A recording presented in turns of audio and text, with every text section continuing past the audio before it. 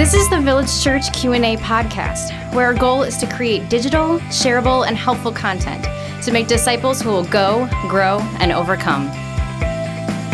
Hey, Village Church. Welcome back to the Village Church Q&A podcast. Pastor Tim and Pastor Michael with you. And Pastor Michael, we got a great question that's been submitted today. Where does it say in the scriptures that a woman should lead or teach men? And here's a follow-up. Is this just for the church, or is it also in other settings as well? And is it still applicable for today? And if so, why? What do you say? I have a lot to say. Are you surprised? One of the things I love is that when we read the Bible, our American sensibilities are constantly offended.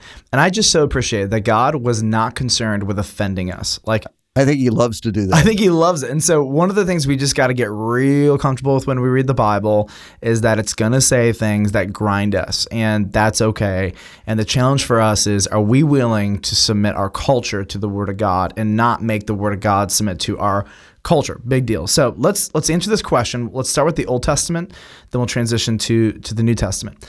And so in the Old Testament, there were gender limitations. Priests and Levites had to be men. Warriors had to be men. Now, I want to make one thing clear here, and that is God does not limit positions and roles and responsibilities to gender because he's a chauvinist or he's a patriarchal jerk.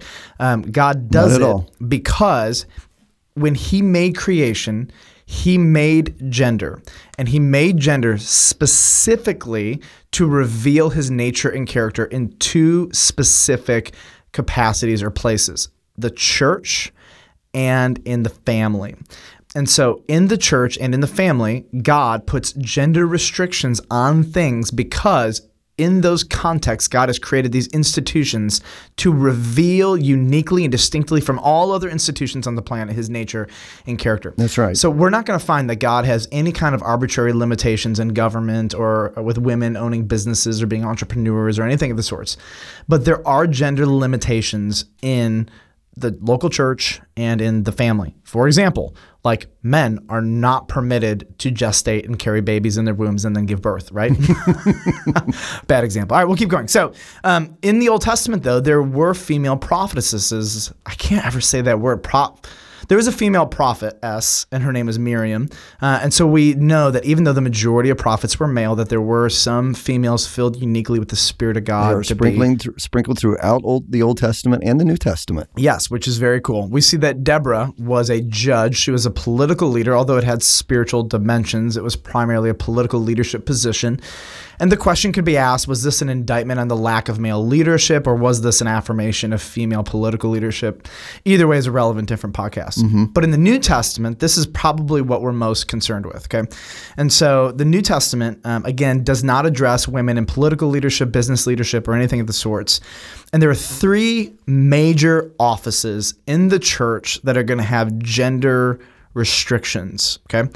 Number one is the office of apostle. Now, let's be clear. The office of apostleship is done. It's gone. It died with the first century apostles. That's right. You may be a health and wealth preacher. You may be a faith healing guy. And you might call yourself apostle, whatever. You're not an apostle. You're not an apostle.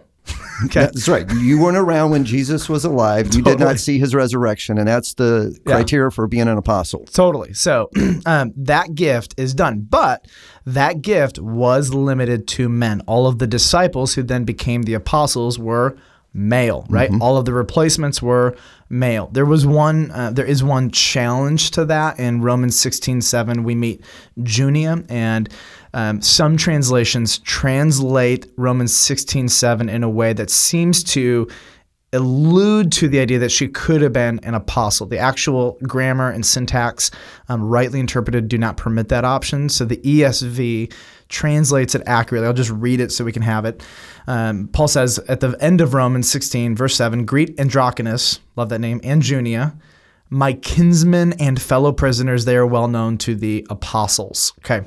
They are well known to the apostles. Again, you might open up your Bible, and some translations may allude to the idea that Junia could have been an apostle, but she was not. Okay, so the second office is the office of elder. Here are some synonyms for the office of elder. We have pastor, shepherd, bishop, overseer. All of these are different words that reference the same office. For example, the office of the President of the United States of America is also referred to as POTUS, or the Commander-in-Chief, or is there another name? There's like 3 other names for him, but he's got a bunch of them, right? All of them reference the same office, but because of the name, they describe different aspects of the office, but it's the same fundamental office. Right. So for the sake of this podcast, we'll call it the office of elder, okay? And elders in Scripture are gender specific. It must be a biological male. That is what an elder is.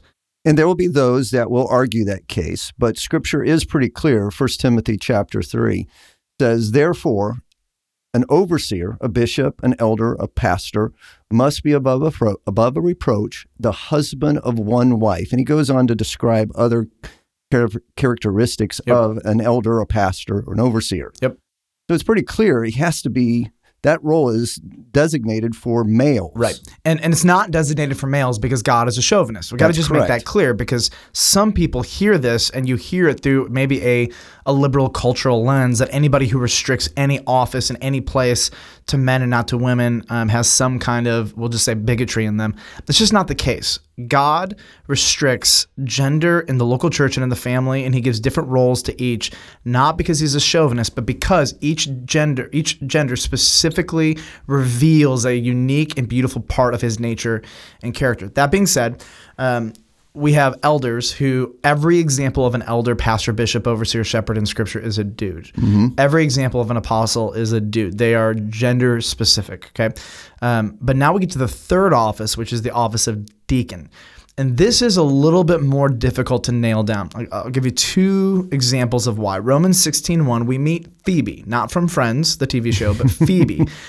And it says this, I commend to you our sister Phoebe, a servant of the church. Now, servant is the Greek word diakonos, which is where we get our word deacon from.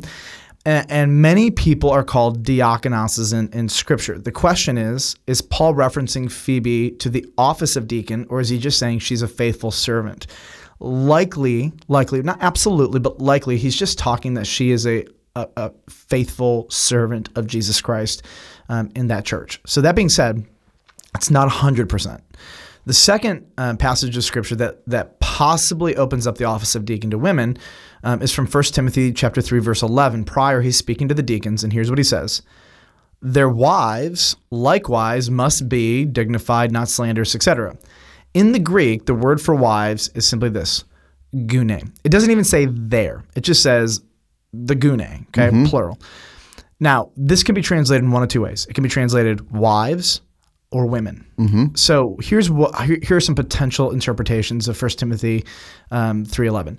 The deacons, blah, blah, blah, blah, and likewise, the deacons' wives, the deacons' gunes. Or it could be translated, the deacons, blah, blah, blah, blah, verse 11, the female deacons, the gunes, the female women, the female deaconesses must be not slanderers, not gossipers, etc. So it could be translated either way. It could either be translated female deaconesses, or it could be translated the deacons' wives. We don't know. There's a couple things that would lead me, keyword lead me, not absolutely, but just in the general direction that women are not deacons. First of which is in Acts chapter 6, we have 7 deacons that are named. It's the first time the office of deacon is organized. It's organized and described. And it's all dudes. I mean, it's just all That's dudes. Right. And the irony of this is that they were actually organized to resolve issues with widows, like women. And so you would think that if there was ever a time to put female deacons in place, it would be with right this there. group of people who are going to be working with female widows to help them resolve some of the issues they were dealing with. But that's not what God does at all. He puts 7 men into place. Now, that being said, I have no issues if a church has female deacons. If God called me to a different church and they had female deacons, I wouldn't be bothered by it. Personally, I lean, keyword lean again, that the office of deacon is reserved for men. And at the Village Church, it has been our practice to not have female deacons. Again, not because we're chauvinists or anything, but because there are no clear examples of women deaconesses, and we're probably just playing the safe card on that one. Better to be safe than sorry. But women are functioning alongside of our deacons and doing everything that a deacon would possibly do. So here's the question. What can women do in the local church? Here's the answer. Everything except for one thing.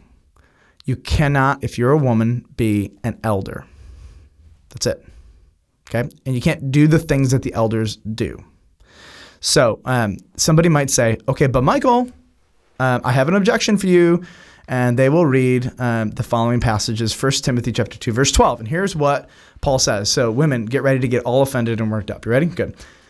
I do not permit a woman to do what, Tim? Teach. Or to Exercise authority. Over a man. Rather, she is to remain quiet. Yes. So women should keep their mouths shut in church. They should never talk. I mean, that is just the rule, right? No more women on our worship team. Can I get an amen? No. That's a load of junk. So here's the issue. Okay.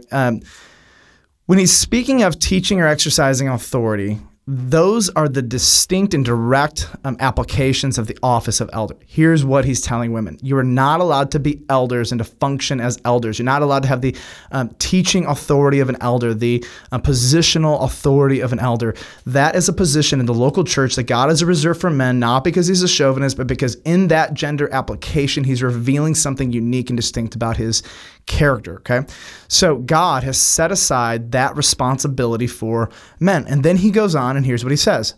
Why? Why do we do this? For Adam was formed first, then Eve. So this order is based in the created order, and in the Jewish mindset, if you're the firstborn, you have the authority of the firstborn. So this supersedes social and cultural arguments that this is a historical argument, because Paul is actually making this argument all the way back to the book of Genesis at the very beginning. Totally. And this isn't the only time he roots male headship, leadership, and teaching authority in the creation account. This is a very normal response for Paul.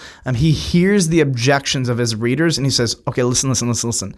I'm not saying this because as a result of the fall, women need leaders. What I'm saying is God organized creation this way.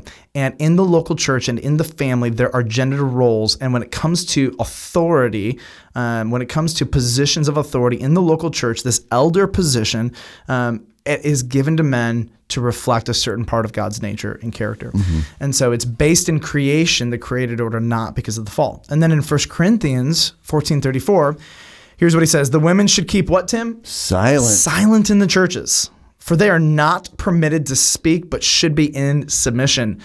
Okay, so you could isolate this, take it out of context, and some churches have done this and not let women speak anywhere. Some churches have. But here's the deal. In the same book, Paul permits women to prophesy, to pray, to teach women, clearly he does not mean women have to sit there in their culottes with their beanies on their head, like Indian style, and with their hands folded and not say a single word. All they can do is shush their children when they speak. That is not what he's trying not at all to communicate. So what he's trying to communicate is that the teaching office, this time of teaching and doctrine and authority, is reserved for the elders. Possibly, we don't know all of the cultural dynamics for sure that go into this passage. Culturally, maybe the women were being really rebellious in some way. And Paul's like, look, y'all, you just need to be quiet. The Corinthian church was really messed up. They were totally messed up. This was one of the most jacked up churches. So I can see a world where Paul enters into this context and says, ladies, keep your mouth shut. You're being a distraction. And in a different church, he might have to look at some of the dudes or kids and say, y'all are not controlled. You need to keep your mouth shut in these contexts. But the point being, we don't totally know the context of this, but what we do know is that Paul does permit women to teach and to pray and to prophesy and to sing, and et cetera, et cetera, et cetera. So at the end of the day, here's the question. What are women allowed to do? And the answer is everything except for be an elder and to teach with the elder's authority. At the Village Church, here's how we apply it. It's very simple. Women can do everything in the Village Church except be an elder and preach from our pulpit. And the reason we do that is because the pulpit is the place where the elders speak and preach. And I actually think in most churches, they understand that the pulpit is different from every other teaching environment in the church, okay? So we reserve the pulpit for men. Let's be honest. I wish, personally, my wife could preach. She's a better preacher than I am. She's a better communicator than I am. She's got better ideas than I am. She's more encouraging than I am. She's smarter than I am. If you ask me to say that in front of her, I won't. So just... I think she heard you. I hope so. So...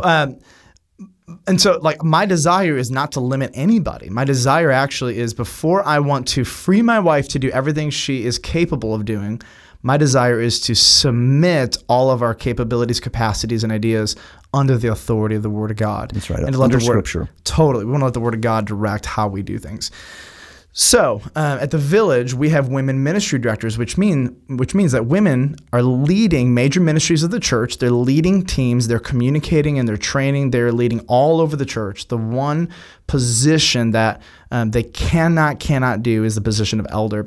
Now at the Village Church, right now our practice is that we do not have deaconesses, and so at the Village, technically, I guess there'd be two, but if you really want to be a deacon, you could probably find a really good, solid Bible teaching church that isn't super liberal that has female deacons, because again, different churches have different positions on that particular one, and we permit that, love that, encourage that. It's fine. Thank you, listeners, for joining us today. Please don't forget that you can submit your questions to our podcast by going to our church website, vcob.org, and just click on the link that says Q&A podcast question. Please join us next time when we answer questions about predestination. And our first question will be, why can't I just choose God for myself?